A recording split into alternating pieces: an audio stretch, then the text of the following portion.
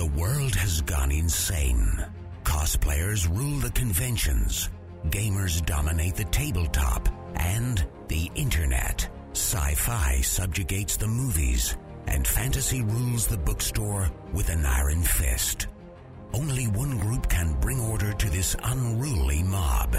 A team of uber geeks, masters of the nerdly arts, trained for decades in the hobby shops and basements of the nation. Mobilized by the secret masters, they are the Department of Nerdly Affairs. Hello, operatives, and welcome to the Department of Nerdly Affairs. I'm your host, Rob Patterson, here with my co-host, Don Chisholm. Yeah, you kids with your fancy iPhones and internets. Back in my day, if we wanted to record something, we did reel-to-reel. Wow, your day is a little farther back than mine, Don, but okay then. Well, Gramps, I think I know a way to make you feel even older, and maybe some of our listeners as well. We have two very special guests on the show today. We have Matt Bambrick and Anika McMullen. They are the co-presidents of the Department of Nerdly Affairs Millwood chapter. Welcome to the show, guys. Hi. Thanks for having us. Yeah, it's a real honor. Oh, the honor is all ours. I mean, you chose to name your high school club after us, and so the honor is truly ours. We were actually very surprised when our mutual friend Jack Ward came to us and said you guys might be interested, and very flattered. Mm-hmm. Yeah, we were having a discussion over the name, I believe, at the time. Yeah, we wanted to do something that, because we wanted to get T-shirts, and we have our social media accounts, and we didn't want to copyright anybody else's name. Right. And so we thought it would be really cool if we went with something, even though it was already, like, you guys have your name, but we could be, like, a branch of that and go off of, like, the theme of nerd and geeky things. Oh, yeah, absolutely. No, you guys have excellent taste. Excellent taste. Wait, does that mean you guys actually have, like, T-shirts and such with the Department of Nerdly Affairs Millwood branch on it? Not yet. Okay, when you do, let us know, because we will definitely order shirts. Yeah, our logo is a 20-sided die drawn by one of our members. Oh, that's awesome. Yeah. Yeah, Jaden did a great job on it. So we had a lot of applications for our logo, and we just kind of we had a vote. Well, you're a democracy, unlike this show, which is a complete dictatorship.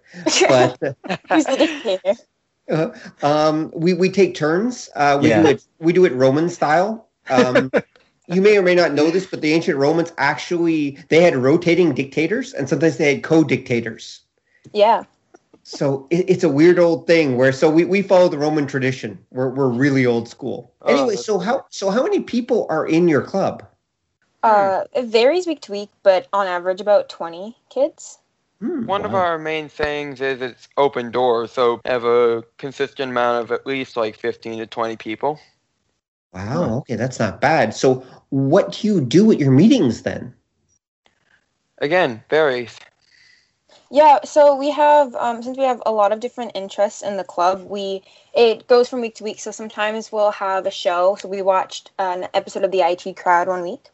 And we also do presentations. So people will come up, and if there's any movies or shows that are coming out and they want to, or video games that they want to share with the club, we'll bring it up on the projector, and we'll watch the trailers for these things and then discuss them a little bit. Well, how often do you meet then? Is it a weekly club? Yeah, every Friday at lunch. Okay, so it's just during the lunch hour then. Mm-hmm. So so we only have by the time we start, we only have 40 minutes of club time. So yeah, that doesn't give you a lot of chance to actually do club group activities then. No, yeah, that's where our events come in. Yeah. So a couple weeks ago, we had a D&D night, so we rented out the library after school, and we had about 20 people come down, and we had 3 different tables of the groups playing a D&D campaign. Huh. Which version of D&D? 5th edition. Oh, okay. Yeah, we had a group of DMs that DM pretty early. They're all my DMs, actually. Yeah, we had them they sat down, they created a custom thing, they decided on their groups, everyone spent about 1 to 2 weeks creating their group and character, and we just play. Oh, well, that's not a bad idea. Now, do you guys do a lot of gaming events like that, or? We want to. We're trying to do more. Last year we had like a mini Magic the Gathering tournament. But we're trying to get out in the public more, like with the rest of our school and stuff. Right. And so it's a project. We're working on it. We have a couple more. We're doing a movie night actually this Thursday, where we're having a showing in the cafeteria after school of Indiana Jones, Raiders of the Lost Ark. Uh-huh. Now, was that suggested to you by Mr. Ward?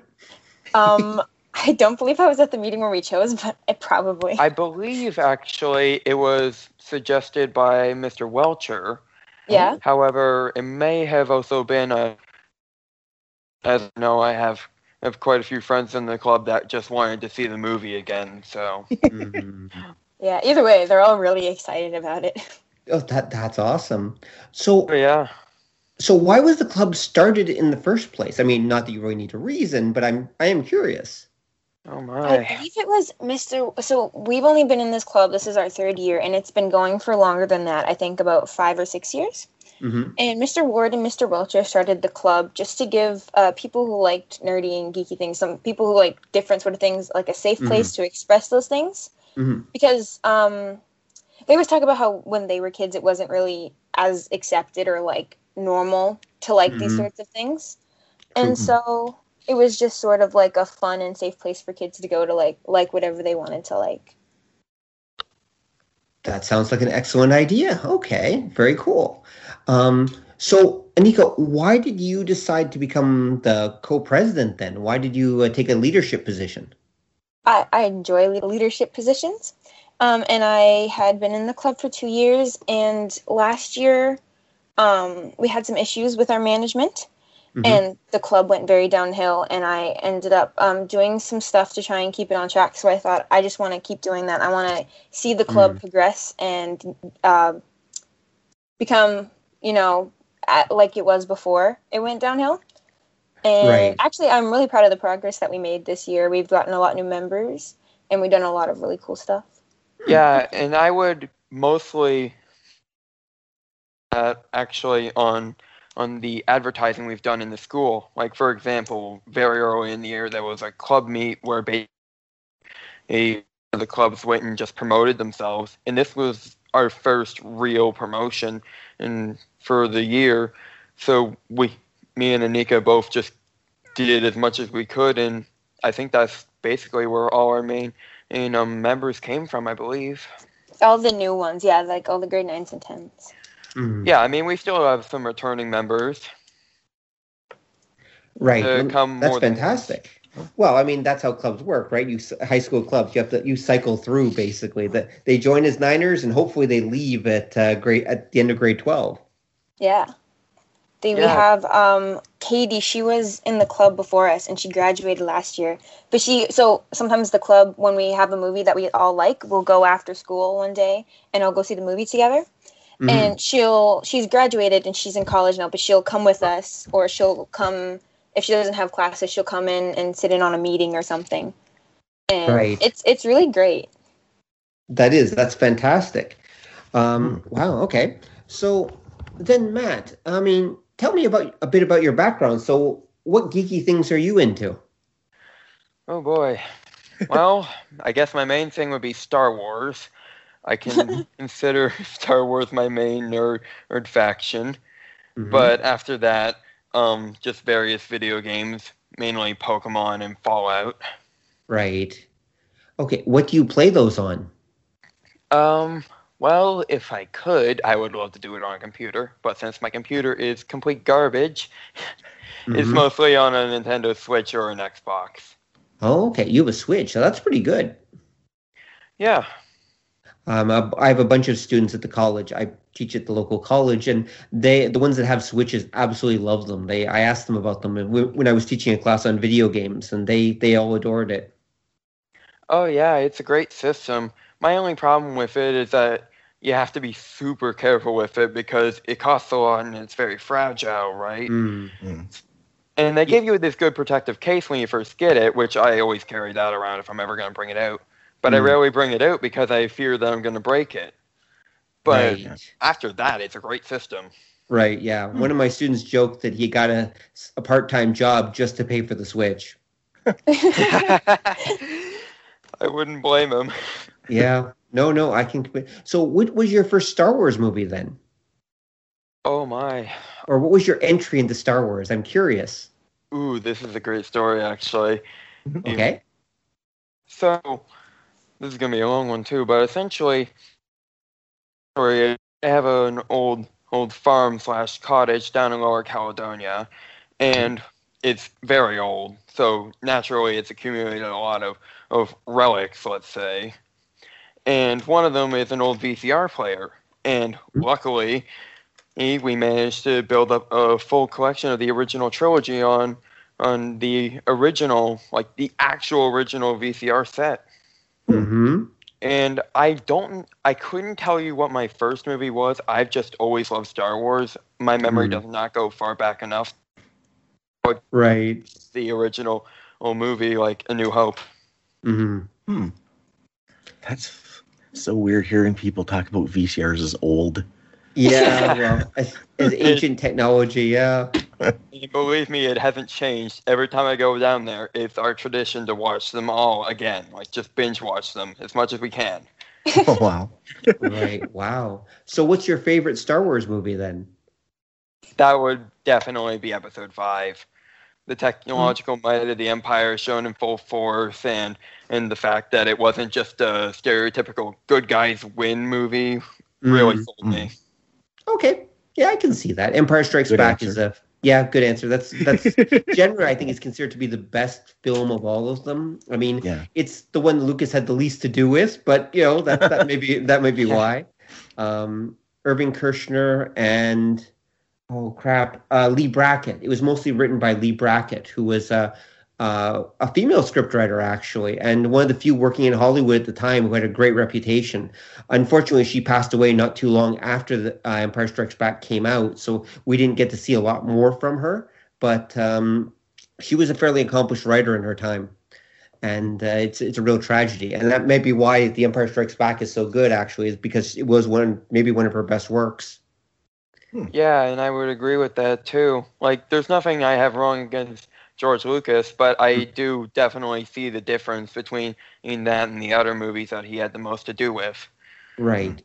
Well, there's the problem, right, that Lucas was actually going through his divorce when The Empire Strikes Back came out, or was being in production, I should say. And so Lucas basically just handed them the keys to the car, so to speak, and said, yeah, do whatever you want with it, and went off to deal with his own emotional and other issues that were going on. So the truth is, he has very little to do with that movie.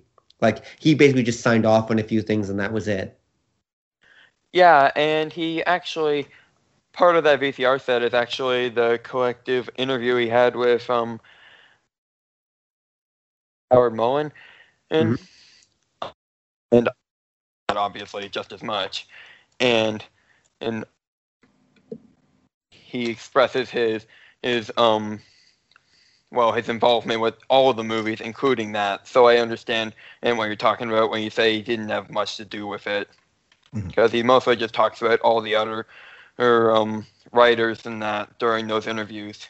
Right, yeah, he would, because again, he's just kind of sitting back as an executive producer, basically, while everyone else does their best. And he was the guy who brought together a dream team. He was the guy who brought all the characters, or brought the whole setup.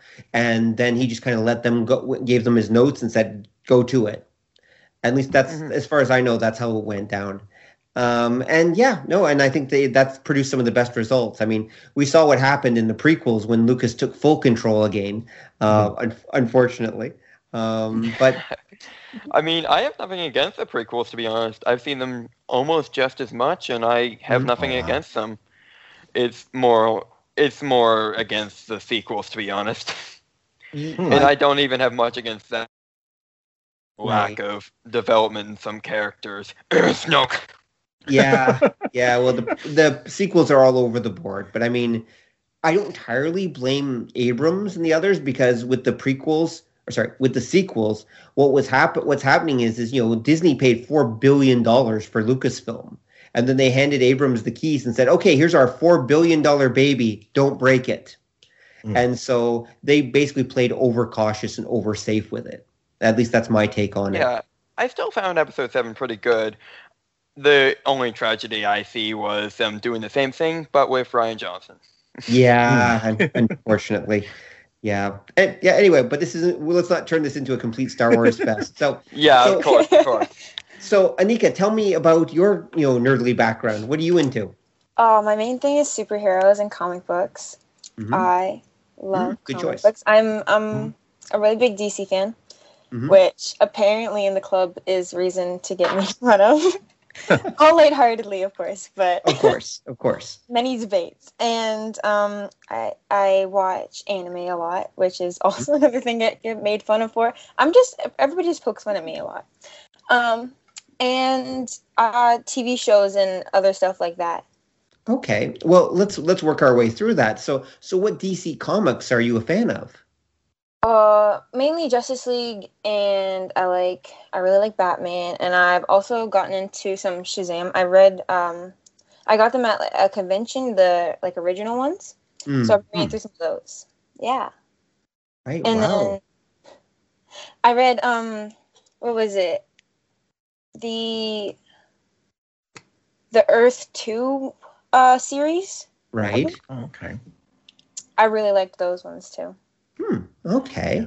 All you have to do if people make fun of you, like especially Marvel fans for liking DC, just look at them and go, "The Clone Saga," and then leave it at that.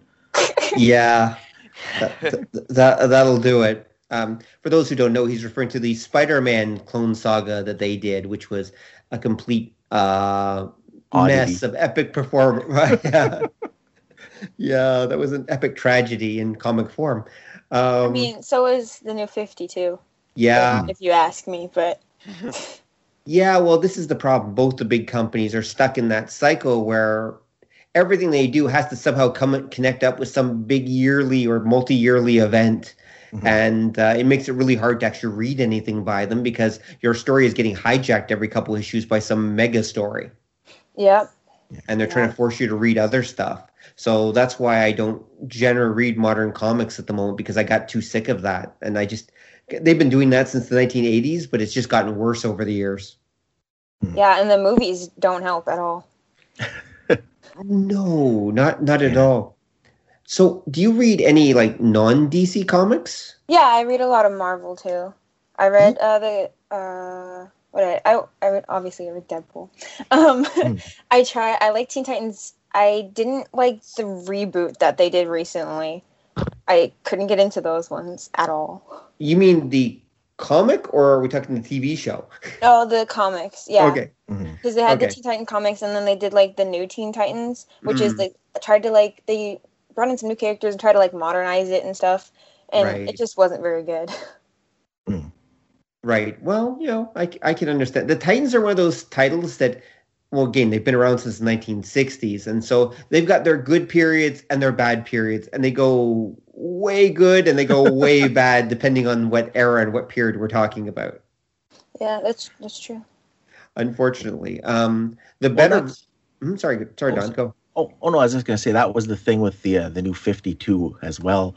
I remember the press conference for that where they announced that they were going to target the hitherto unheard of superhero audience of 15 to 25-year-old males. The people who would never read a superhero comic. And for everybody I've talked to about that, it sounds like you're right. It kind of went. It's that idea that it looks new, but it's kind of the same old stuff. And it sort of feels like it, even though it looks new, and it's more confusing than entertaining. Right. Yeah. Yes. Yep. Sadly. All right. So let's move on to the cooler stuff. So what anime are you into? Oh my gosh. Which ones am I not into? Well, what are your favorites? Let's go, or at least current favorites right now. So I watch some of the mainstream animes, but not all of them. So I'm really into ones with a lot of fighting and death. So I really like. Good. Yeah. I really like Future Diaries. Attack on Titan was okay. It's definitely not one of my favorites though. And I like Beyond the Boundary and oh my gosh, I'm brain farting right now. I don't know, I read manga too. Actually, I really like My Hero Academia right now. That one's Mhm. very mainstream. It's very popular right now. Oh, yes, it is. Yep. And Fairy Tale. I watched Sword Art Online. It wasn't very good, Yep. if you ask me. They should have ended it after the first arc. And Yes, they should have. yeah, that's just, there was no point, and it just kind of got dragged out. And I feel like it lost a lot of fans because of that too. Well, it wasn't entirely their fault, though, because if you know the background of Sword Art Online, it was written as a one-shot light novel for a light novel contest in Japan.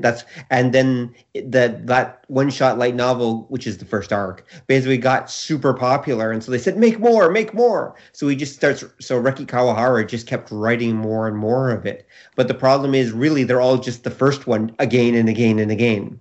Yeah. So that's why it's a complete mess. Oh, yeah, I can totally see that. I didn't know that, but like I can see it. Yeah, and everyone knows that because everyone's shocked when they get to, like, I think it's episode 11 or 12. It's like, wait, what? Is this story over? And then it just suddenly it kind of reboots in a new setting, but it's basically this almost the same kind of thing, and then it just drags on and on. I mean, some people love it, but I think that it didn't. They really should have just gone back and restarted it from zero, which Kawahara did. There's actually a new series. What is it? Sword Art Online. I'm blanking on the name, but basically they're a new series of novels. They haven't animated them, but they're called Sword Art Online. Oh my God, it's not RE. It's something anyway. It has another name, and it's basically just that first arc done slowly instead of rushed through, and and they're doing it as a series of novels. Would it get? Oh, sorry. Do you think it would get animated? Would it be animated? It's not animated yet. He'd have to get pretty far through to, I think, the Sword Art Online Progressive. I think that's what it's called. And you won't find an animated version. You might find a manga version kicking around somewhere. But he's only like about 4 or 5 books in, and I heard that the characters are only on like floor 15 or something like that. There's 100 floors. Yeah. That was another thing I think people have into with the level jumps. Yeah. That was they went from like level 3 to level 27 in no time. Yeah, he's kind of gone the exact opposite way with the new version, but whatever. So, are you a One Punch Man fan? I'm not. I haven't. I'm sorry. All right, that's it. Get off the show. Matt, she's expelled from the club. Get rid of her. Oh my God. No, you're not. I haven't watched a lot of like the really big ones. So like Naruto or One Punch Man or what was it? JoJo's Bizarre Adventure. And unfortunately, you're going to really hate me in a second because everybody does when I say this. I haven't watched Full Metal Alchemist. I actually just started watching that, so it took me a little while too. Oh, FMA. Well, and this is where you think get weird. Actually, the general recommendation of Full Metal Alchemist, because there's 2 series, right? And the first one was done before this comic was done, and the second one's done after. And I've heard generally the way you do it is you watch the first half of the first one because it's actually slightly better done in terms of characterization and such, and then you skip to the second half of the second version to get the proper ending. That's how I've heard is the best way to watch. The second one's the first half is good, but apparently the characterization is a little better, like animation wise and everything in the first try they did. Yeah. Or you can just read the manga, which is what I did, and then the manga is amazing. It really is. No, I don't hate you for that one. Don hates you for not watching JoJo's Bizarre Adventure, but no, actually, the one that you haven't mentioned, oddly enough, is the one that I might not like you for, which is, how do you feel about One Piece? I'm really sorry. That's what I thought that was going there. Okay, actually, you probably looked at it and said, "Oh my God, it's too long," and just stayed away from it, right? Probably. I don't even remember. I know I've seen like. People have talked to me about them, and if I don't particularly like the animation style, or if I find it too long, I'll skip over it. Oh, come on! One Piece only has like 800 episodes. Oh, only. Death Note was super long for me too. Really? Oh, then One Piece is way too long for you. But I mean, I could probably do it. I'm really good at binging shows. It's just when it's not divided up, because Death Note was like one season but 37 episodes, and that was just way too much. Yeah, and you can really stop the Death Notes at, I think it's like about 24 or 25. You can just stop it there, maybe 26, and just go. Yeah. You know what I'm talking about if you watch Death Note. Oh yeah, it was so. I think they changed the plot like twice. Yeah, I was so confused. They kind of do. Like, actually, the best version of Death Note is actually, they did a couple live action movies. I'm not talking about the Netflix one. The Japanese actually got a ace director whose name is suddenly, oh my God, I can't believe I'm forgetting his name. But anyway, they got a really great director to actually do 2 live action Japanese movies. They basically condensed the story down to 2 movies. And it has a slightly different ending than... It has what really should be the ending of the story. Like, that's still my favorite version. I saw them first, but I've read the comic. I've seen the TV show. No, the movies are actually probably one of the best versions. They really are. If you get the chance, find them. You can find them subtitled, kicking around. Before Netflix had Netflix actually had them for a while until they made their own American version, and then that disappeared. We're not going to talk about that. Yeah. The less said, the better. But no, Death Note, the 2 live-action Japanese movies are actually pretty good. And they have a good ending, and they're actually well set up, and they're well-paced.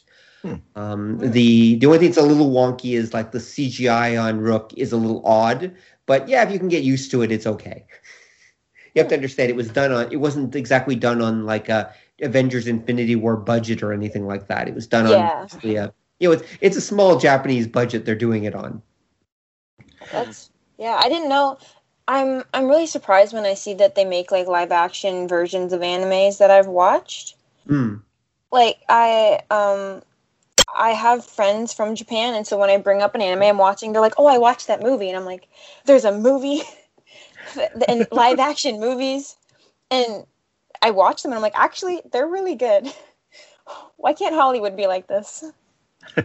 I guess some of them are good, some of them are not so good. It really they're kind of hit and miss. The Death Note one's not bad, but then you get some other ones.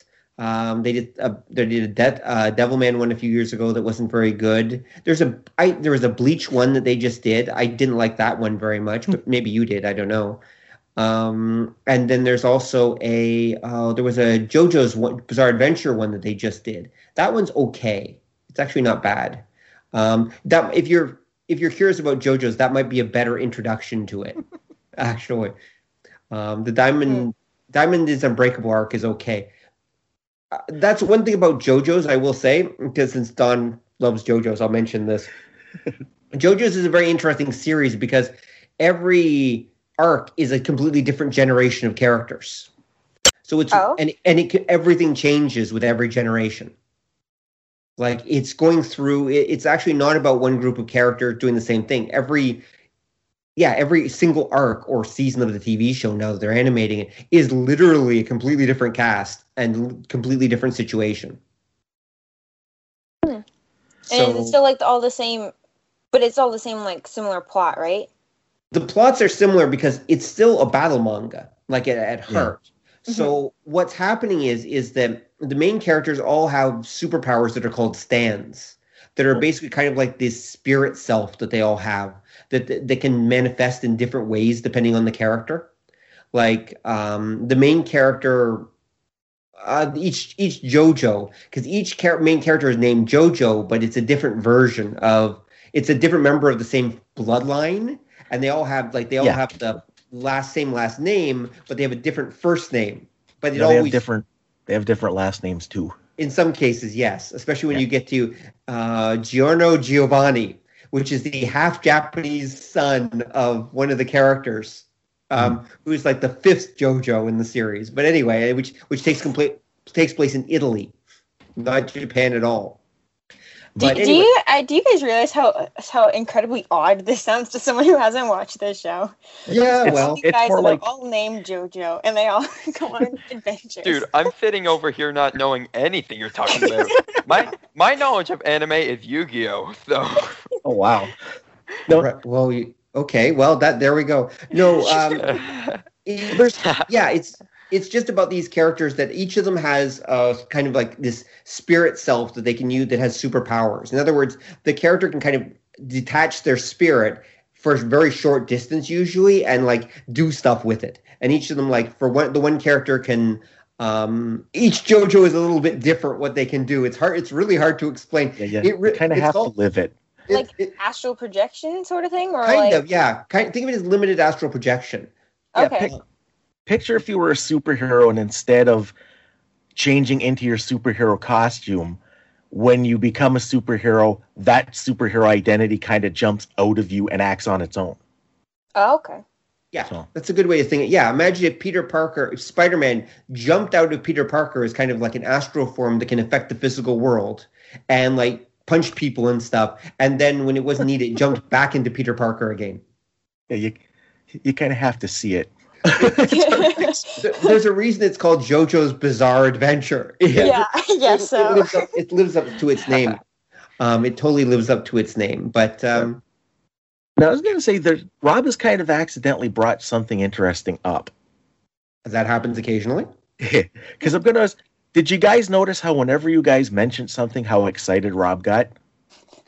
Just a bit. Yeah, because the reason is because this is something you got to remember. You guys are like a half or a third of our age. Like we're super old, and the reason us old guys always get excited when somebody mentions something we like is because again, like you were saying at the beginning about founding the club, when we were like your age, if you went on about this sort of thing, people would beat you up in the bathroom. Like it was considered really, really. So that's why when you meet somebody who's a fan of things, it's this weird kind of like you found a long lost relative. And I was wondering if for you guys, is it still that way? Like, do people find it odd that you get into stuff like this, or is everybody kind of just cool with it, or how does that work anymore? I think for the most part, people don't care. Like people who. And when I say they don't care, like I find that a lot of people who like the same stuff as like geeky, nerdy things, we just kind of stick together, and everyone else just kind of like sort of ignores us.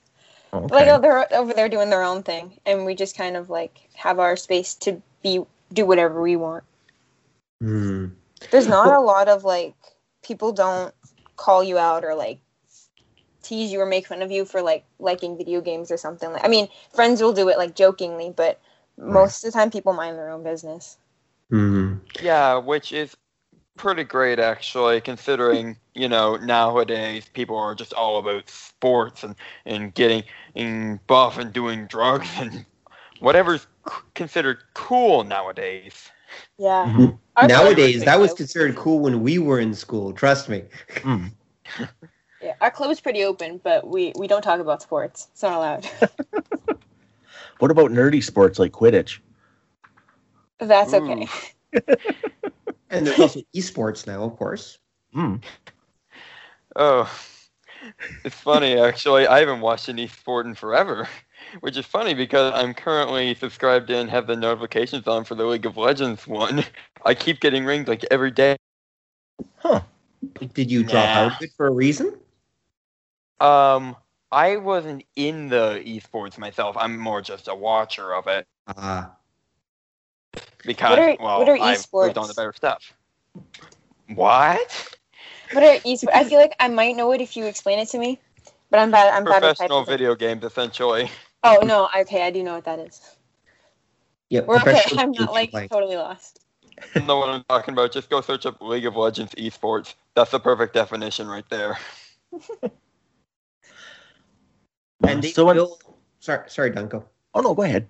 No, I was just going to say they fill the arenas in Toronto with with League of Legends players and stuff like that. They actually have tournaments at the stadiums in Toronto now.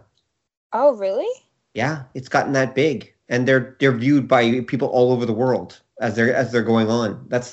And they can make huge amounts of money playing this stuff. Wow. Yeah, that is completely true.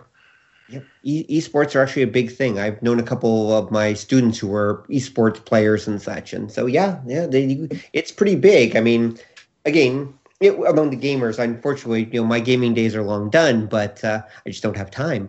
But but esports have gotten huge, and they just grow and grow, which I think is just it's a generational thing, right? I mean, most of your generation does play video games in one form or another. Yeah. And so to you guys, it's perfectly normal. I mean, video games might even become the new sports in a weird way. Yeah, I mean, like I mentioned earlier, but surprisingly, I'm noticing a lot more people who are moving to video games as well. Like nowadays, I'm seeing people not talking so much about that, but they're just talking about games, and specifically like esports games. Mm-hmm. So that's a perfect representation, in my opinion. Well, it's also a North American thing. As soon as something actually makes money, North Americans are totally okay with it. I can give you a beautiful example actually from Don when Don and I were your age. Back in those days, comic book collecting actually came into its own in the 1980s. Before then, there wasn't really comic book collectors. I mean, they were really odd, and it was considered something that only really strange people did. Comic books they weren't even sold in comic shops until I think the late 70s, early 80s, basically. Yeah. And so anyway, so it was a super ultra geeky habit if you were into like comic books in the early 80s anyway. And then suddenly there were all these reports about how old comic books are worth money. And I remember, I was in grade 11, I think it was. And suddenly everybody was into comic books. Like comic books were cool, and being a comic book collector was something that you did. And it was awesome. But if you mention it to people, it's like, yeah, I heard comics are worth a lot of money. That's what that's what they tell you. Yeah. Again, as soon as something's worth money, North Americans are A-okay with it. If it doesn't make money, it's a loser sport.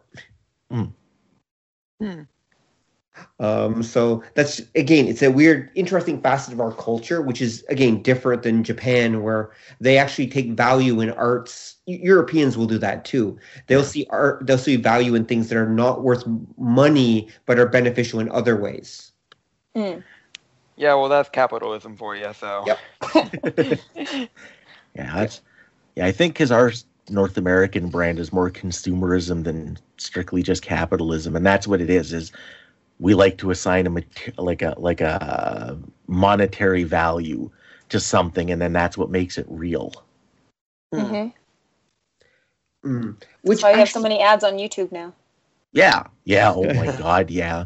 Well, I mean, in fairness, YouTube, serves up billions of hours of video every day to the planet, and they have to make money somehow. That's yeah.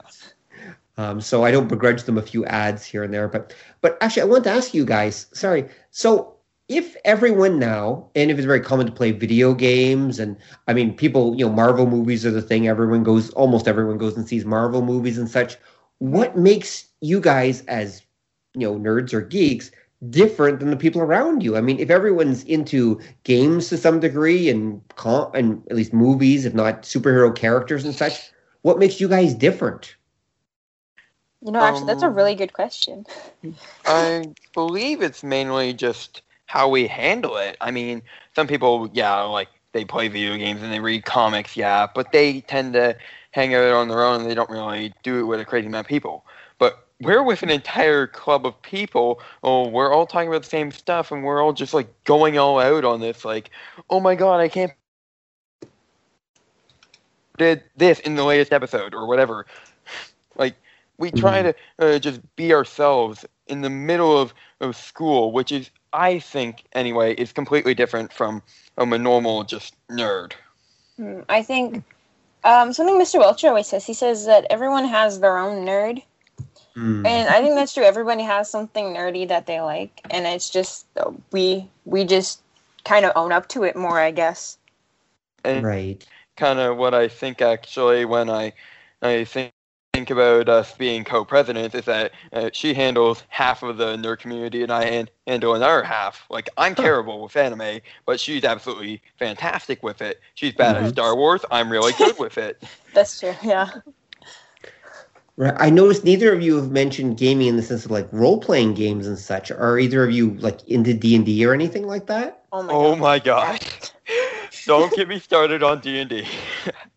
I have a dedicated Discord server on both the DNA Discord and its own. Huh.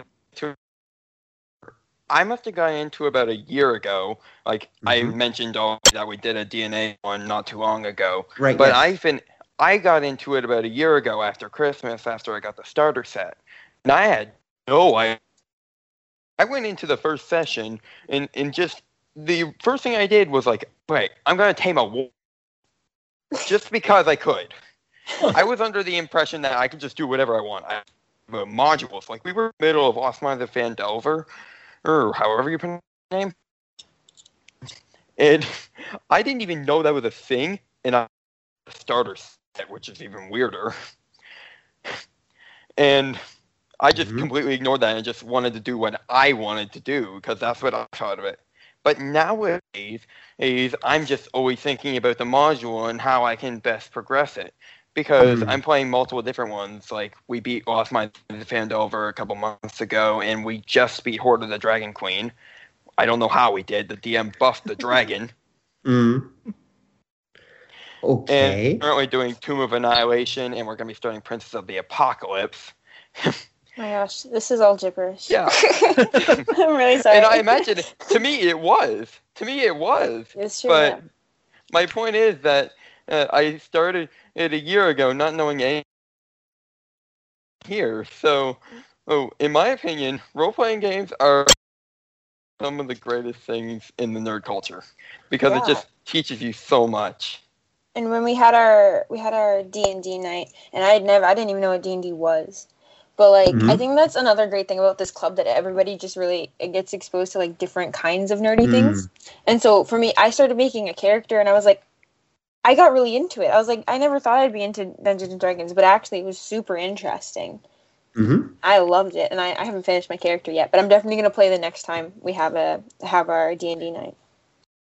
Yeah, and that D&D night was not just filled with people that knew what they were doing, like the DMs and myself, but it was mostly people who didn't know, and this led to some funny moments, for sure, but it also led to some revelations about how people play the game. Oh, yeah. Like, for example, we had this one table, the table I was playing at, my table completely fine. Like, we ran through the entire campaign. Literally, I was playing a paladin, just going nuts on everything. And I thought, okay, this is a pretty simple and nice, friendly campaign. And then I asked the other DMs how they were doing. One of the DMs' tables died in the first session. Oh, yeah. And another one was completely unconscious, about to die. We ran out of time, though. Yes. Kind of gave me the revelation of, wow. I thought obviously you were having a great time, and that's the important part. Yeah, and I won't go on very much, but I'm just trying to say that this has given me some great revelations. I love D&D so much. That's awesome. We couldn't tell. Yeah, we can totally tell. Yes, we can definitely tell. There's nothing wrong with being a D&D addict. I was there from the beginning, man. You're not that old. D&D actually starts around the time we're born. Yeah, remember I started in 78. Yeah, but first edition D&D is like 73, isn't it? It's 74? Okay, 74. Yep. Fine.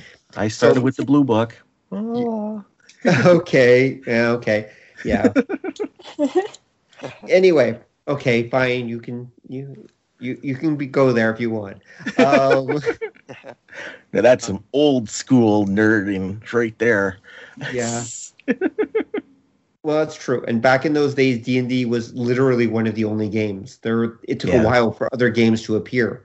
And then, of course, D&D was the most evil thing on the planet, which you guys should... we talked about that. Yeah. I honestly hate those conversations because it's currently the thing that keeps me going in life. No, don't worry. Even D&D involves selling your soul to the devil, but he gives you a good bargain. Don't worry. Have you ever seen the Dark Dungeons? Oh, nope, not at all. You've never seen the Dark Dungeons pamphlet? No, I haven't yet. I'm mostly focusing on campaigns. Okay. Oh no, this was one of the back in the day when people were protesting. It was one of those little like comic book things that they'd hang out warning you about the dangers of it. We'll have to put a link to it in the show. Oh my gosh. Yeah. It's pretty funny. It is pretty funny. It is pretty funny. Yes, absolutely. Especially if, sorry. Oh, I was saying, before we did our first D&D night, we got a whole lecture about this because Mr. Wiltshire was like, you guys need to know that if we do a D&D night, some people are not going to be here for it, and here's why. And, of course, as a teacher, he had to give us this whole explanation, and he went really in-depth, he's like, people think it's really demonic. And it sort of is, but it's not completely. Well, exactly. No, just ignore the demons. Yeah, exactly. You just kill the demons. It's fine. Exactly.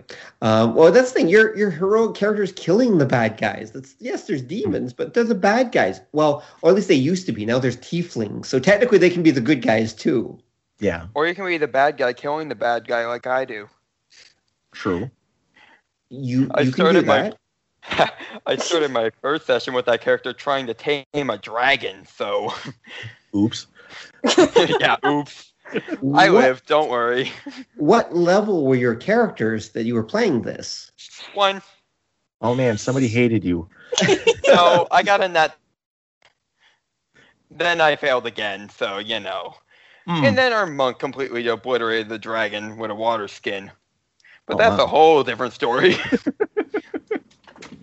I see. Okay. Anyway, all right. So let's get this interview back on track. So, okay. So it sounds like then that you guys have a wide variety of people with a wide variety of interests.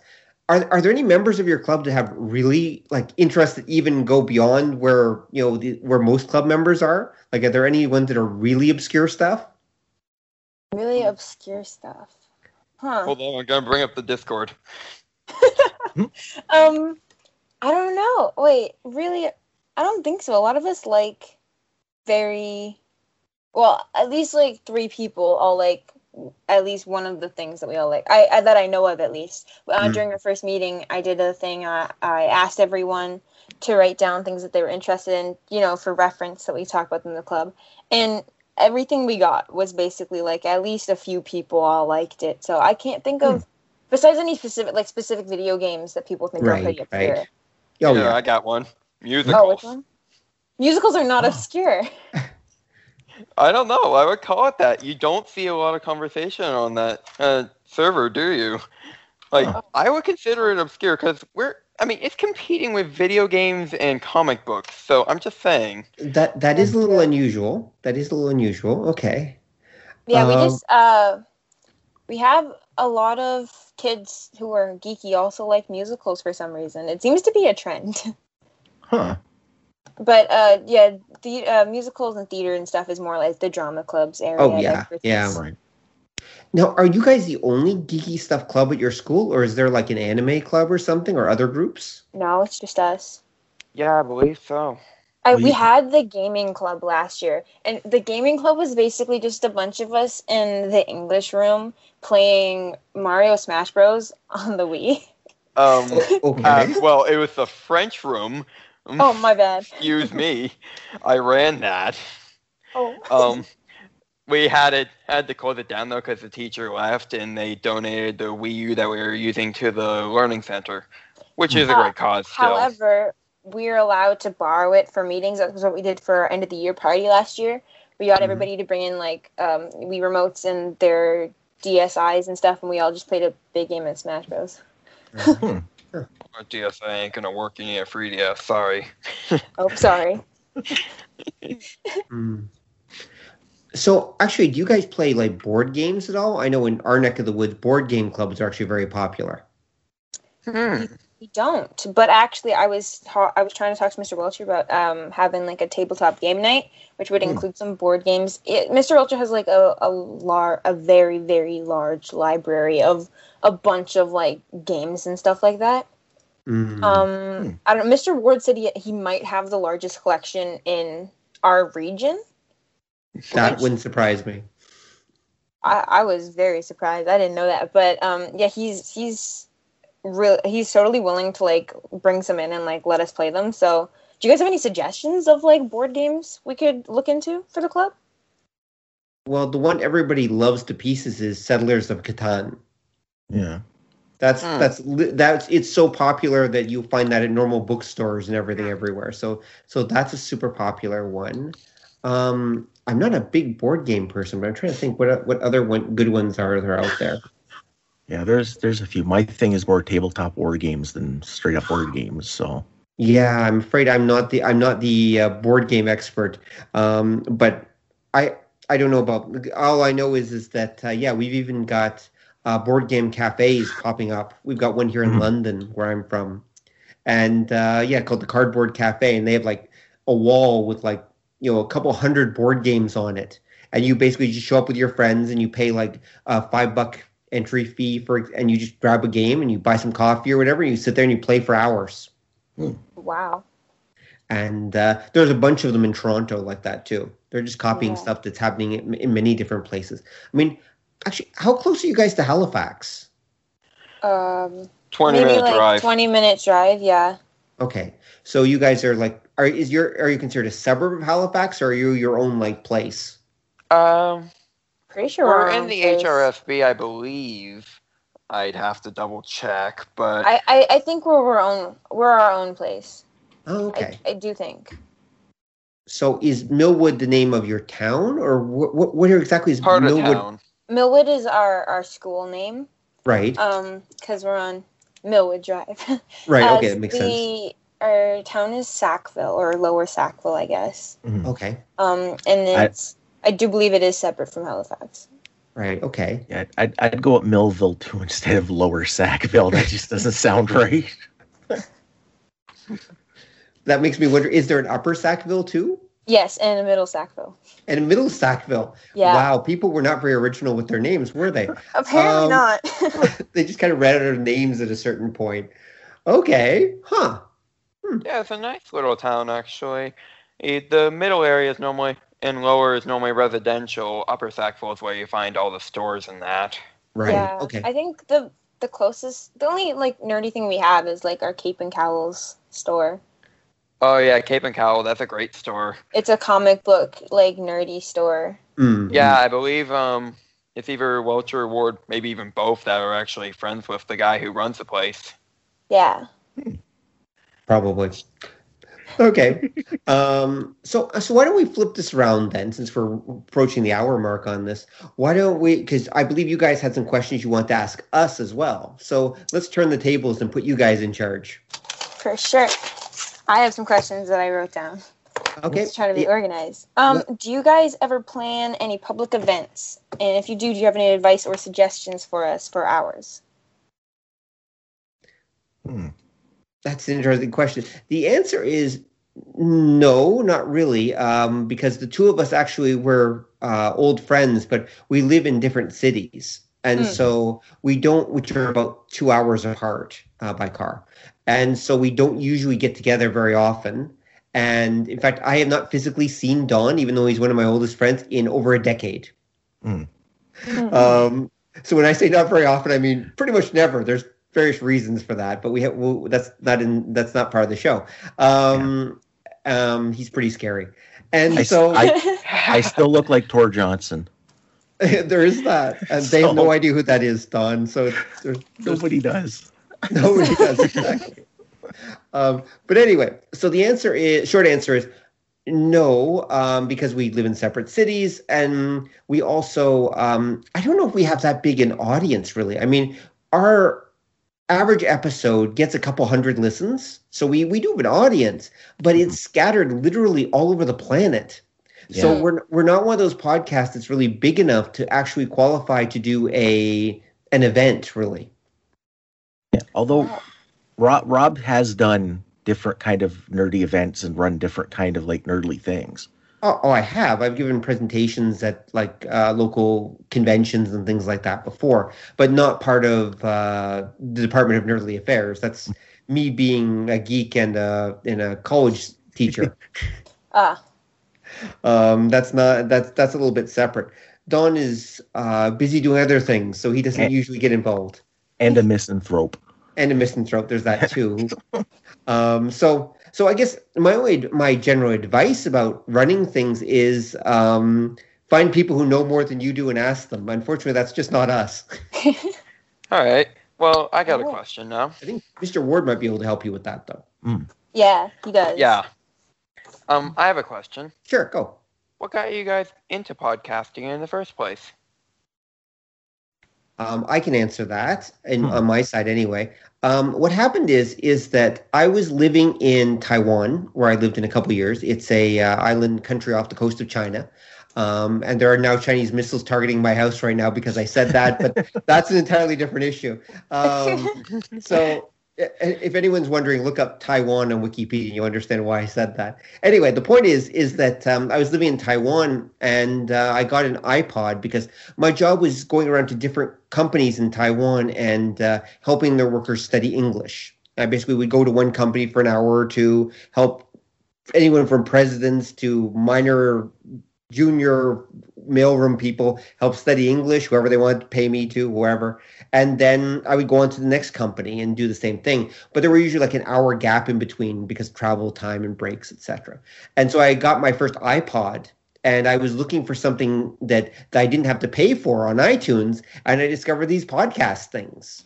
And this is back, by the way, in 2006. Okay, so podcasting is just really starting to take off at this point. And so I start listening to them. And in fact, actually, one of the very first podcasts I listened to was Mr. Ward's show, The Sonic Society. Oh, really? And it would be a couple of years, but actually not that many years, but a little while later that Jack and I would actually become friends. But that's actually that's how Mr. Ward and I became friends with each other. It's through I was going to ask that, yeah. Through me being a fan of his show. That's really cool. Yeah. And back and forth. And in fact, he inspired me to get into podcasting. I thought, if Mr. Ward can do it, I can do it too. It really is a small world. Yeah, he had a lot more resources to go with because he was, of course, playing other people's stuff. If you've ever listened to the Sonic Society, he goes around to different groups that are producing audio drama and plays them on his show.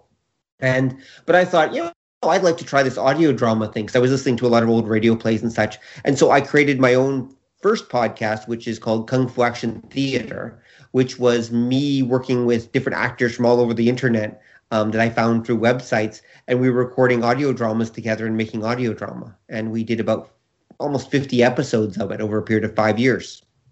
Wow. And so that was my first experience with. But the long story short is, I got an iPod. I was looking for free stuff because I'm cheap. It's my Scottish background showing off. I'm sorry. So Don, how did you get into podcasting, or did I drag you into it? Yeah, that's what I thought.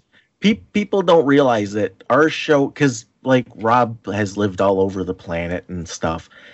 And the show is basically, we used to have these long phone calls every couple of weeks, and that's what the show is. It's more or less those phone calls that we record, and sometimes somebody else is involved. Yeah, exactly. We'd have these long, detailed discussions about, whatever topic was interesting us. And we've been doing that since we were in university together in the early 90s.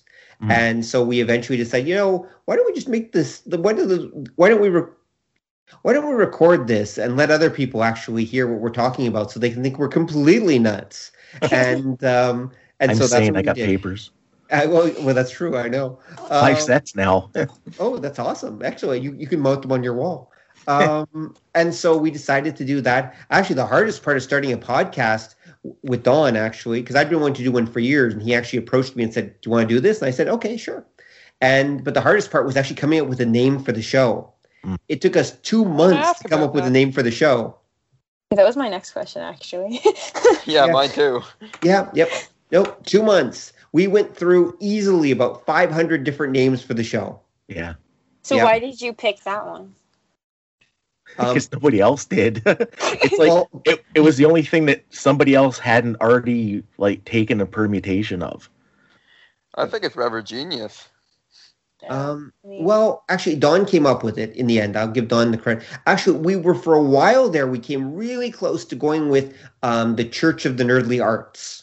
That was actually the one we were going to kind of go for a little bit. And then the truth is, what swung me is that Don actually said, okay, Department of Nerdly Affairs, DNA, and I believe he was the one who also came up with the idea of our website would be called obeythedna.com. And the moment I heard Obey the DNA, I thought, oh my God, that's it. That's our show name.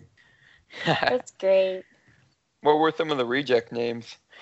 Well, the Church of the Nerdly Arts, and in fact, that was our other favorite because we were going to go with, and we were going to go with a religious theme where we were going to be the popes, and we were going to go with the people would be bishops, and we would actually have the whole Catholic religious thing because it's completely sacrilegious, so why not? We're both bad Christians. Well, at least I am anyway. I don't know about Don. I can relate. And so I would be. So I don't remember. There's a file kicking around with tons and tons of these names. Do you remember any of the other ones, Don? Not exactly. Simply because I'd make a list and he'd make a list, and then we'd get together and be like, okay, let's look this up, and just every one of them, anything even remotely entertainment related, somebody already had. It was so weird. Yeah.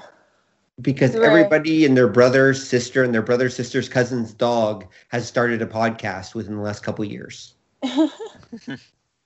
I'm surprised you guys haven't done podcasting yet, but we actually have a joke on this show, which is that everybody we interview usually has a podcast of their own within 6 months. So we'll see if you guys live up to it. Oh, that's actually one of the things I keep mentioning either at DNA or at my D&D meeting. It's so funny, some of our stuff. We feel like it would work really well. Matt, we should definitely start a podcast. We could be co-hosts. There you go. It would be fantastic. We need to come up with a name, though. I bet you it would take us less than 2 months to come up with a name. Well, the trick again is finding one that's not taken. Yeah. That's very, yeah. When our club went by Geeks and Nerds for the longest time, but after we wanted to get it officialized, we wanted to get social media accounts. Geeks and Nerds is already a thing in multiple places. Oh, yes, it is.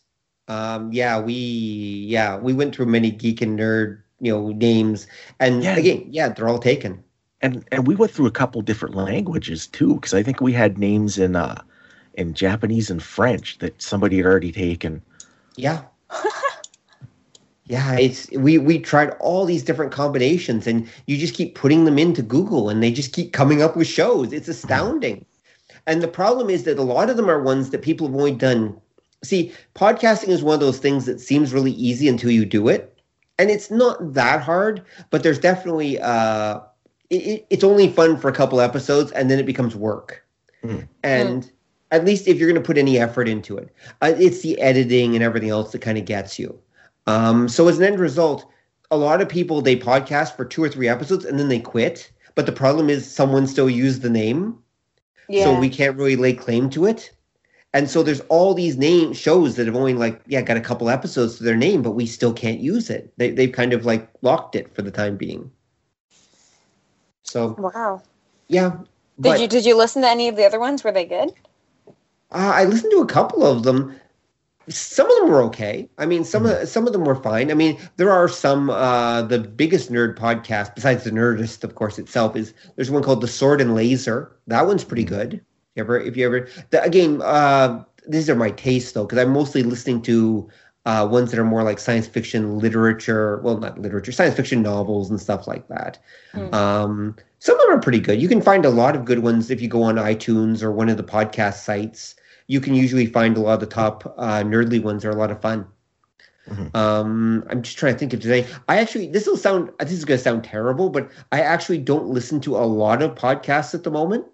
I had my podcast phase where I listened to 20 hours of podcasts a week at one point, but I've kind of pared back since then, since I generally listen while I'm walking my dogs, which being beagles require 2 walks a day, so that's still a fair amount of time. But I like listening to audiobooks as well.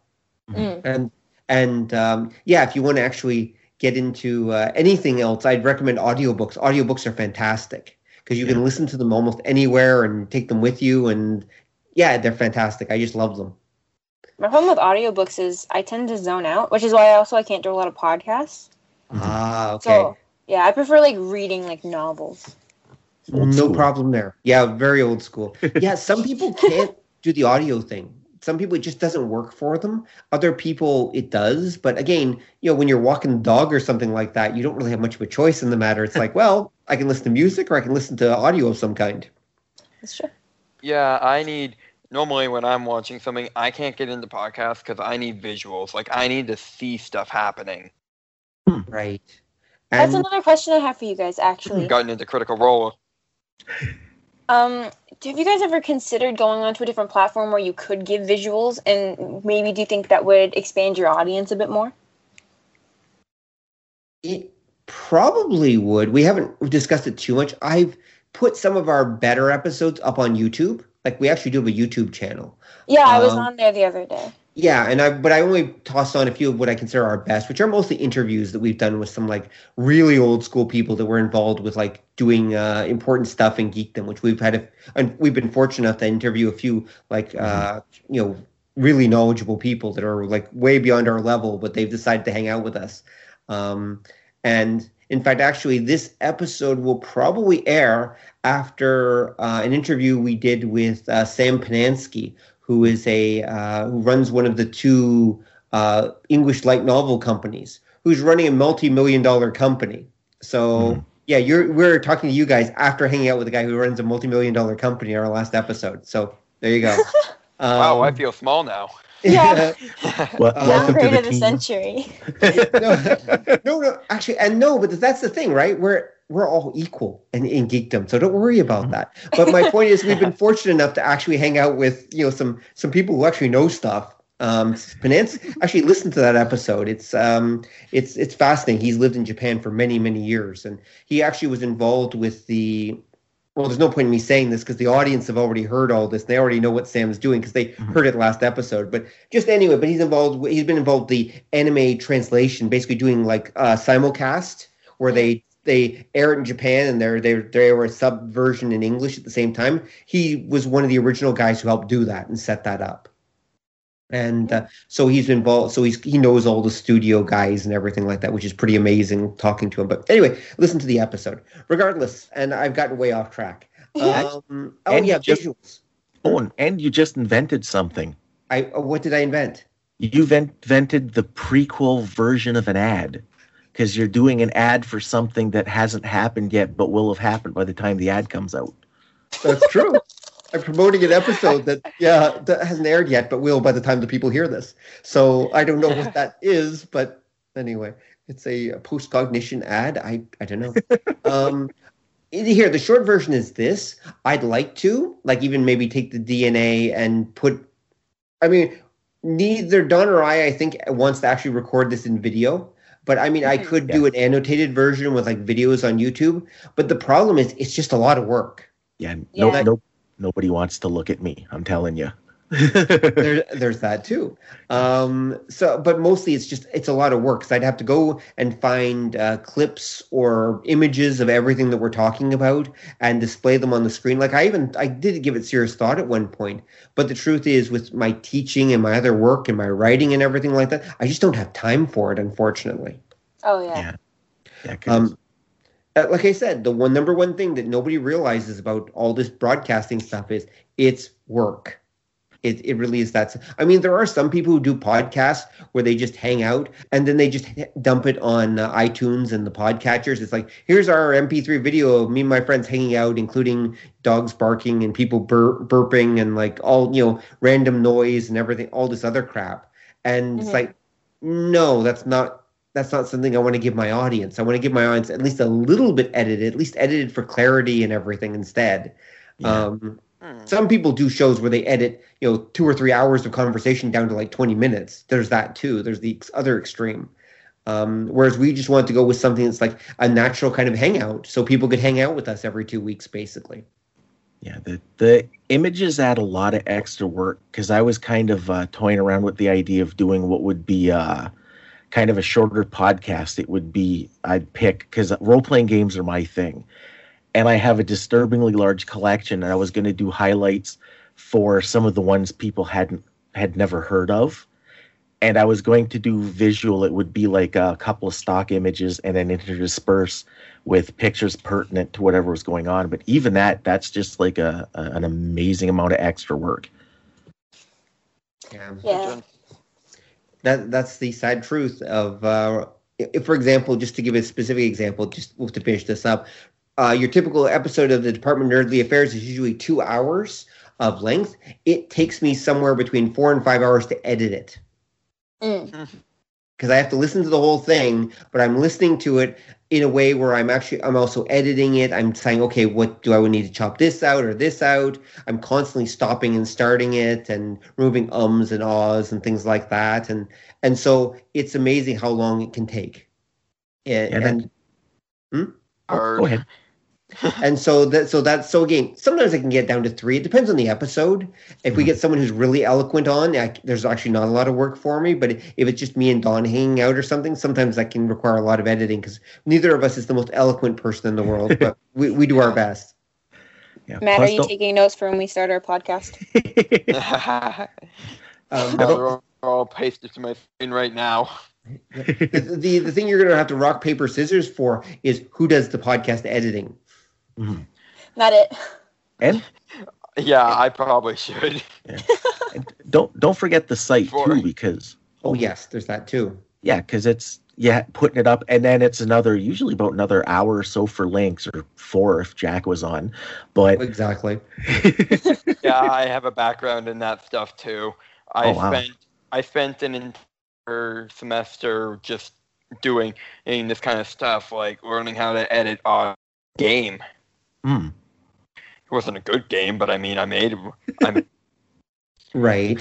Well, okay, so you've got a little background then, but yeah, you have to set up the website, you have to maintain it, which isn't a lot of work. I mean, it's basically just a blog, and you post it up, and then you put the podcast feed, you give it to the podcast sites, and they kind of distribute it around. So that part's not that hard. And once they have the link, and they'll just constantly check to see if you have a new episode up. So that's not that hard, and it is a lot of fun. I mean, it's worthwhile. I mean, this will be our probably 82nd episode, I'm thinking, probably. Okay. Yeah, and we've been at this for at least a good solid. Is this our second year or our third, Don? I don't know. The days all sort of bleed together for me anymore. I think we're at 3 years now. I think this is our third year doing this now, because we do every 2 weeks. So we're doing, give or take, somewhere between with a few breaks. So usually it ends up being about 22, 23 episodes a year. We do. And that's the other thing. If you guys want to do podcasting, you're going to have to think about what's your focus going to be. We're kind of all over the place, but we have an advantage in the fact that we're old geeks who have been all over the place, literally, and we have a wide variety of knowledge and a wide variety of interests. But that might also be one of the reasons why compared to some podcasts, we have a relatively small audience. The best ones usually seem to be a show where they're focused on one particular niche. You don't have to do it that way, but for example, when it's about Pokemon or when it's about D&D or collectible card games or whatever, general audience shows are a little trickier to do sometimes. That's true. That might be easier if we compressed it, maybe like half an hour, 40 minutes. Because in a 2-hour time period, you can talk about a lot of different things. Yep, that's very true. But then you have to plan it a lot more before, or be willing to do a lot of editing to get it down. Yeah, that's true. Because you'll rarely actually only record for that length of time unless you really work hard to get it. Actually takes more effort to get it down to 30 minutes than you'd think, because the time passes very quickly. Yeah. Just the same as we've been recording for almost an hour and 20 minutes now. Yeah. Oh my gosh. So, all right. So any other questions you guys have? I did have another question. So, how are you guys influenced by any of the younger generations? Like, I don't know how different it was when you guys were our age or whatever, but like by what's popular now, how much are you guys and your podcast influenced by our generation and what we have that is popular? Well, I can say for myself, the things that I like all permutations of them. So I like role-playing games. I play the super old ones, from like the 70s and the 80s when it first started. I keep up with like new stuff because it's still interesting. Same thing for comics and movies and that. There's a lot of I don't feel hinged in time. Part of that's because I come from a family that everybody in my family loves things like science fiction and monster movies and that. And growing up, my grandparents would be into this kind of stuff. My parents, my aunts, my uncles. So I'm always interested to see what's coming out. I don't always like it, but it's been like that forever. So I think that's probably as close as an answer as I can get.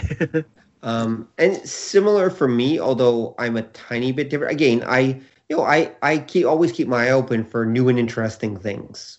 I'm always trying to look for. I like old stuff, but I'm always also willing to look at new things as well and see. Okay, well, what new permutations that people come out with and stuff.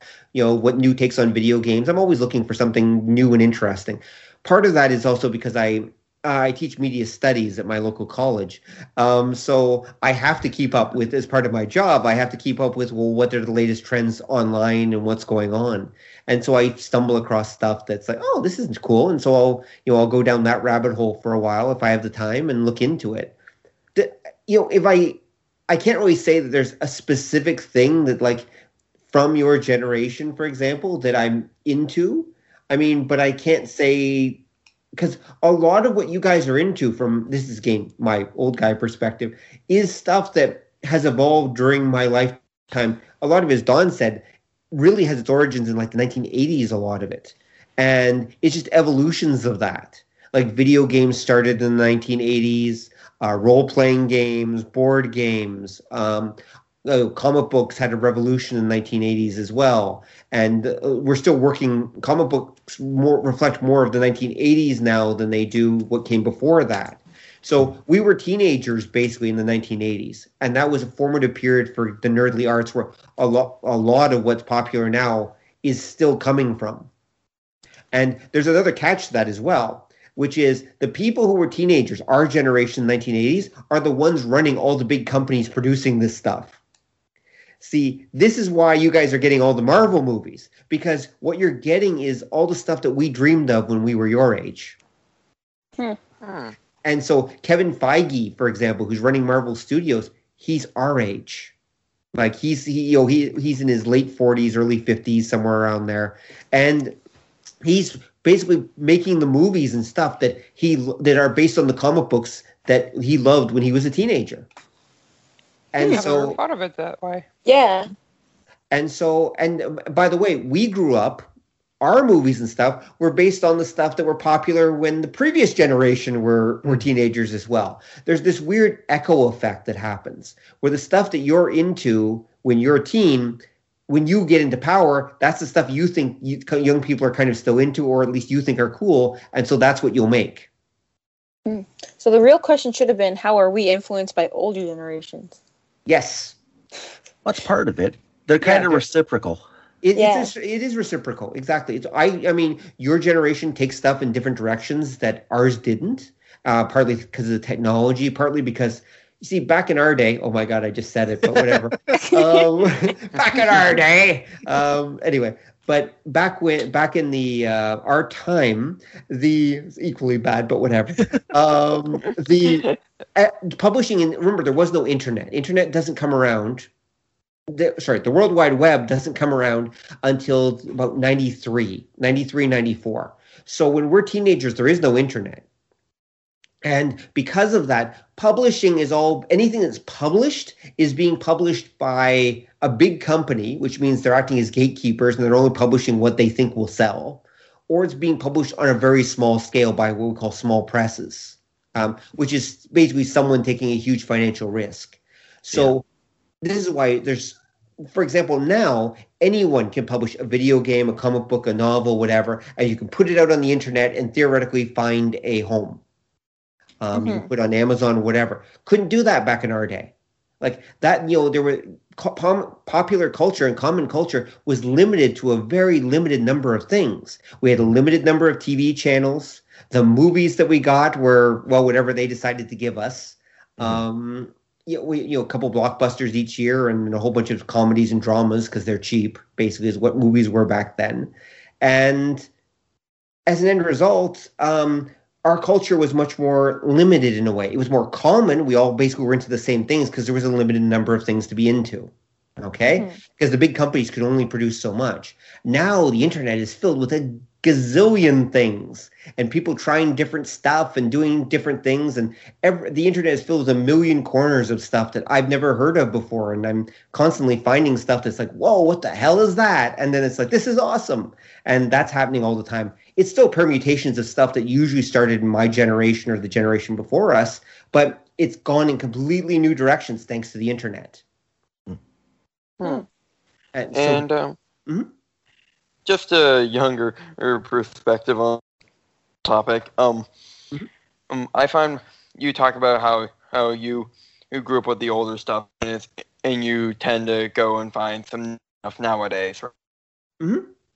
Well, I tend to look at the new stuff, right? But I always find myself now and then and going and looking at some older stuff, like and I look at some older music, like I'm currently looking at done by people from like the 1950s, as far back. Yeah. Whereas my main stuff though is obviously in the current day, which I feel is a perfect contrast to what you were saying about this. Yep. Yeah, and there's no. Let me just say something, Don. There's an old saying, which is basically there are two kinds of fools. There's one kind of fool who says, if it's new, it's better. And there's one other kind of fool who says, if it's old, it's better. But they're both fools because the truth is there was good stuff before and there's good stuff now and there'll be good stuff in the future. You just got to find it. Wow, that's a great way to look on that. I have never heard that, but I love it now.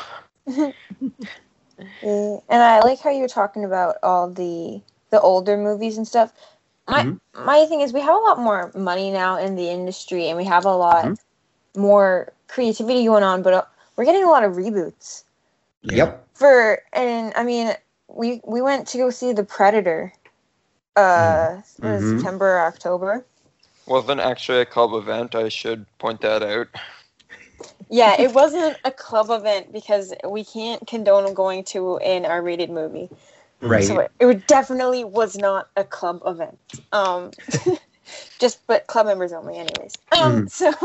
But yeah, and we were talking about it afterwards. I hadn't seen any of the other Predator movies.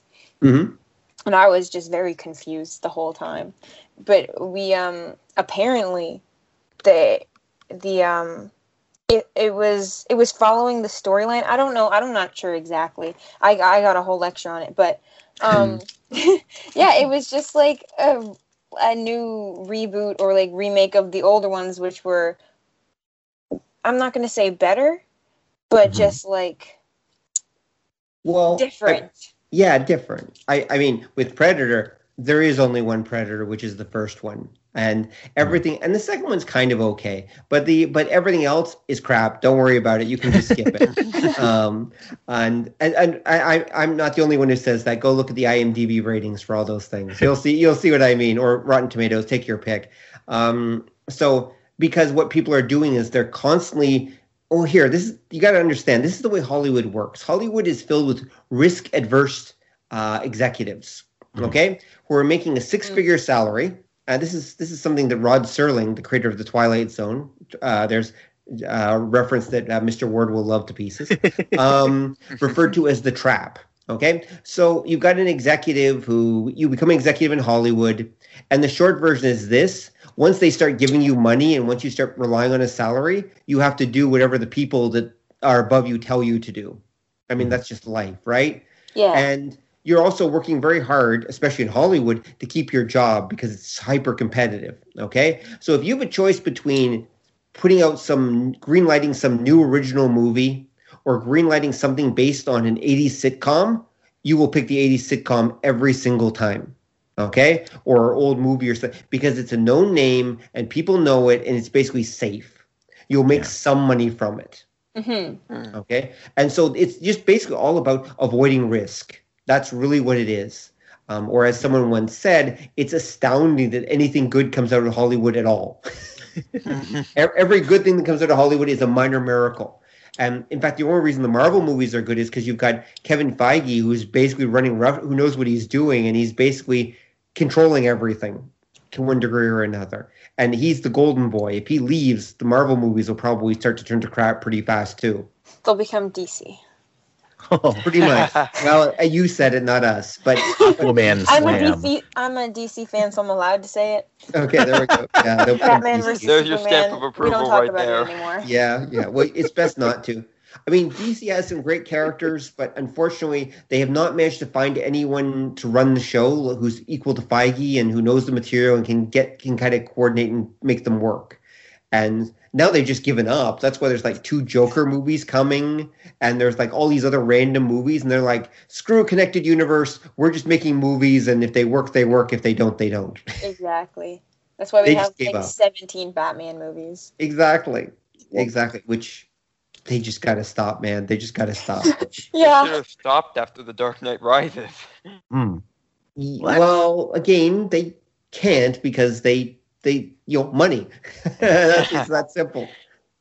Yeah, I mean, but they I did would pretty have good with liked it to Suicide Squad, I think.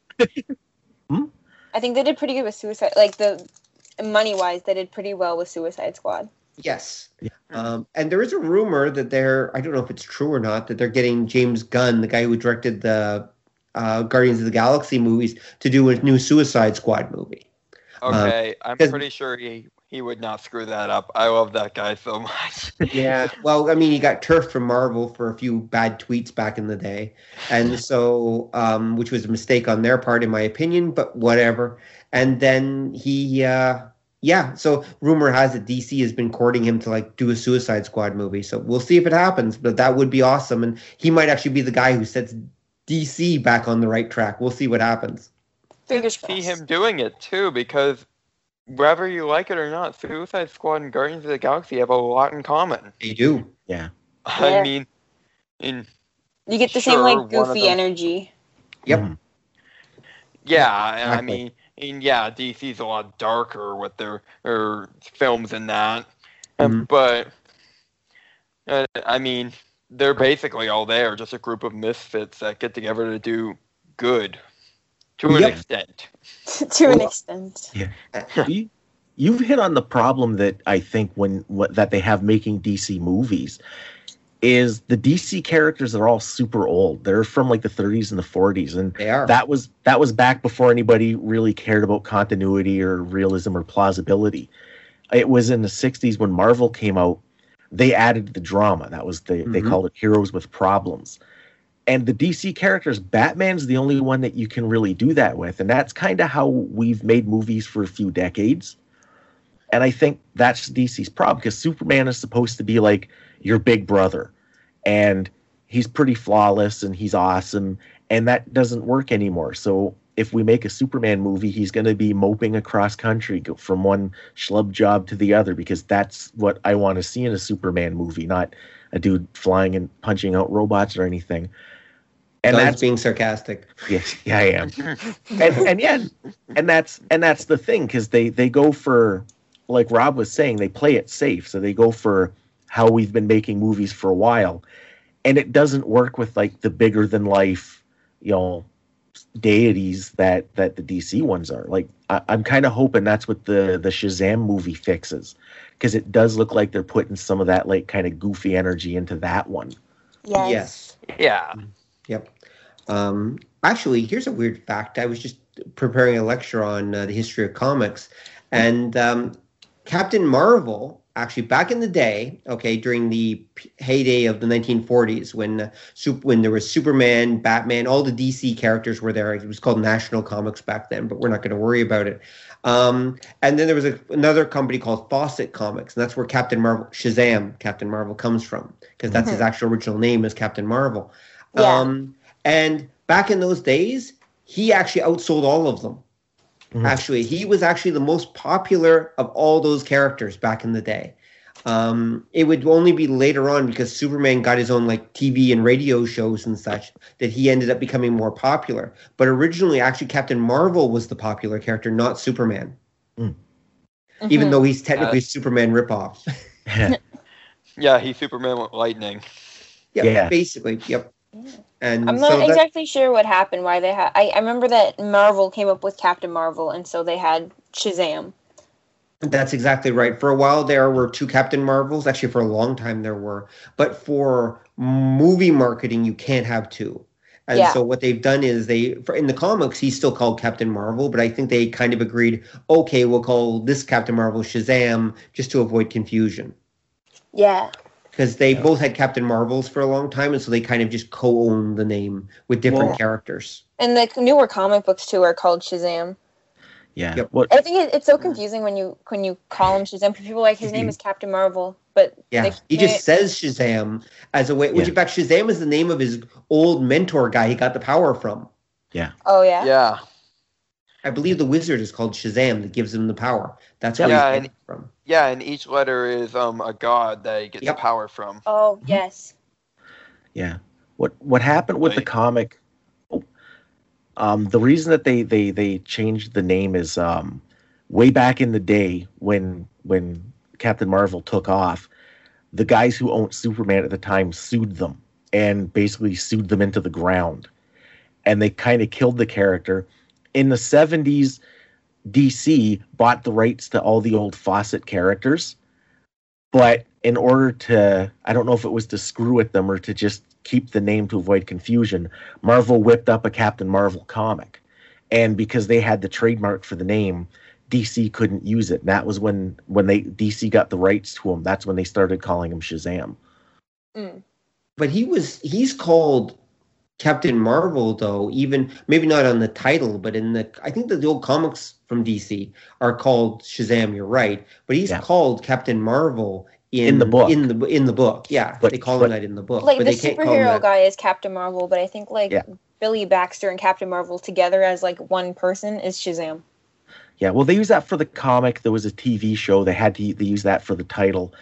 It's what he always yells. He's supposed to be calling to that old wizard guy because the wizard guy dies when he hands over the power, and then by summoning up his energy, he gets his superpowers.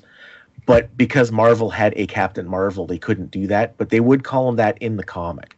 Yeah, in the comic, he's still referred to as Captain Marvel. Yeah. And even like I think the Young Justice animated series, they even call him Captain Marvel in that. They don't call him Shazam. Yeah. Yeah. So, yeah. Okay, so there's that. Yeah, the problem is almost all the DC stuff is still going from the lens of Batman. Like, Batman was the only thing that worked, so they're still Batmaning up everything, with the exception of the stuff that's on the CW right now. That stuff is more, a little more goofy. Yeah. But if you've seen, like, for example, there's all the movies are Batman movies.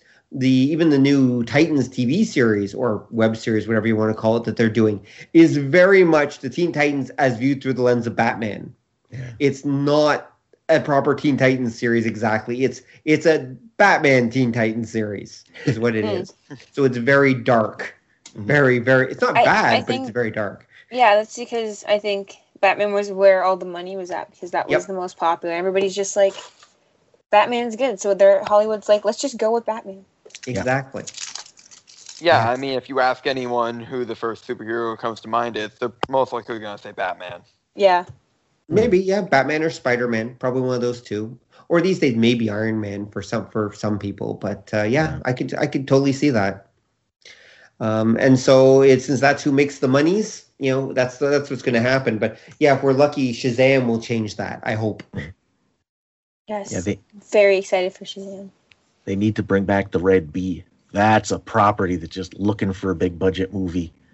I thought it was it's not the Red Bee. I thought it was the Crimson Bee or something like that. The original was the Red Bee. I think they called him that once they got the rights to him in the 70s.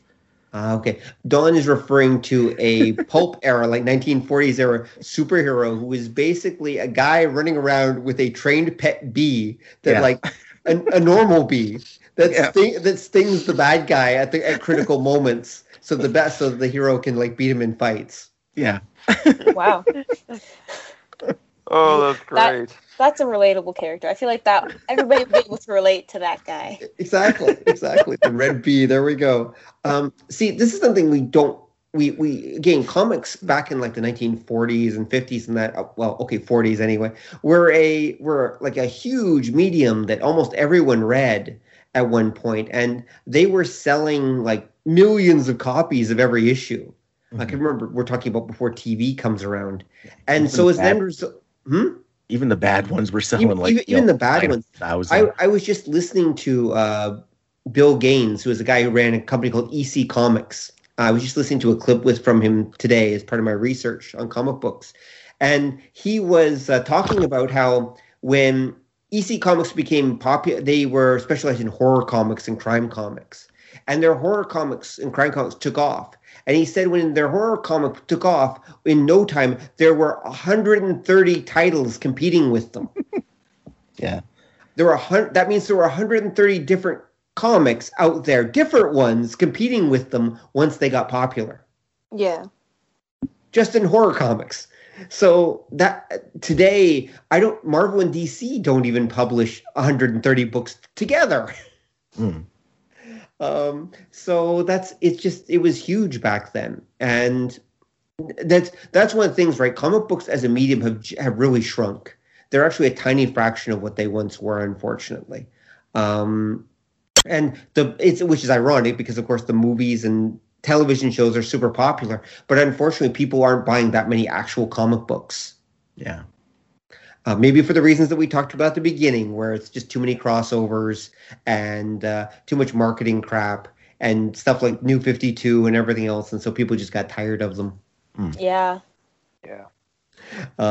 Anyway, speaking of tired, we don't want to keep you guys up too late because I know you guys are about to turn into pumpkins, I suspect. So thank you very much for coming on the show, Anika and Matt. It's been fascinating hearing about you and hearing about your club and getting another perspective from the younger generation.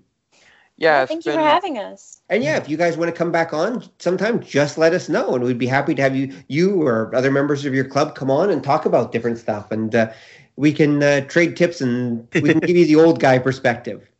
Oh yeah, I'd love that. Great. I think Mr. Ward would like to come on here with us sometime.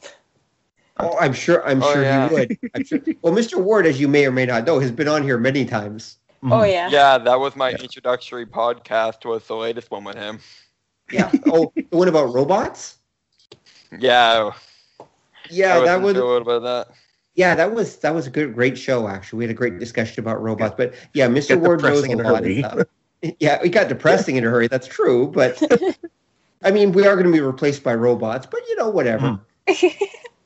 Got to have fun while we can. Thank you all on that happy note. Thanks for listening, guys. Thanks for being on the show, Matt and Anika. And we will talk to you guys next time. So listen to our next podcast. Good night. Thanks for listening to the show.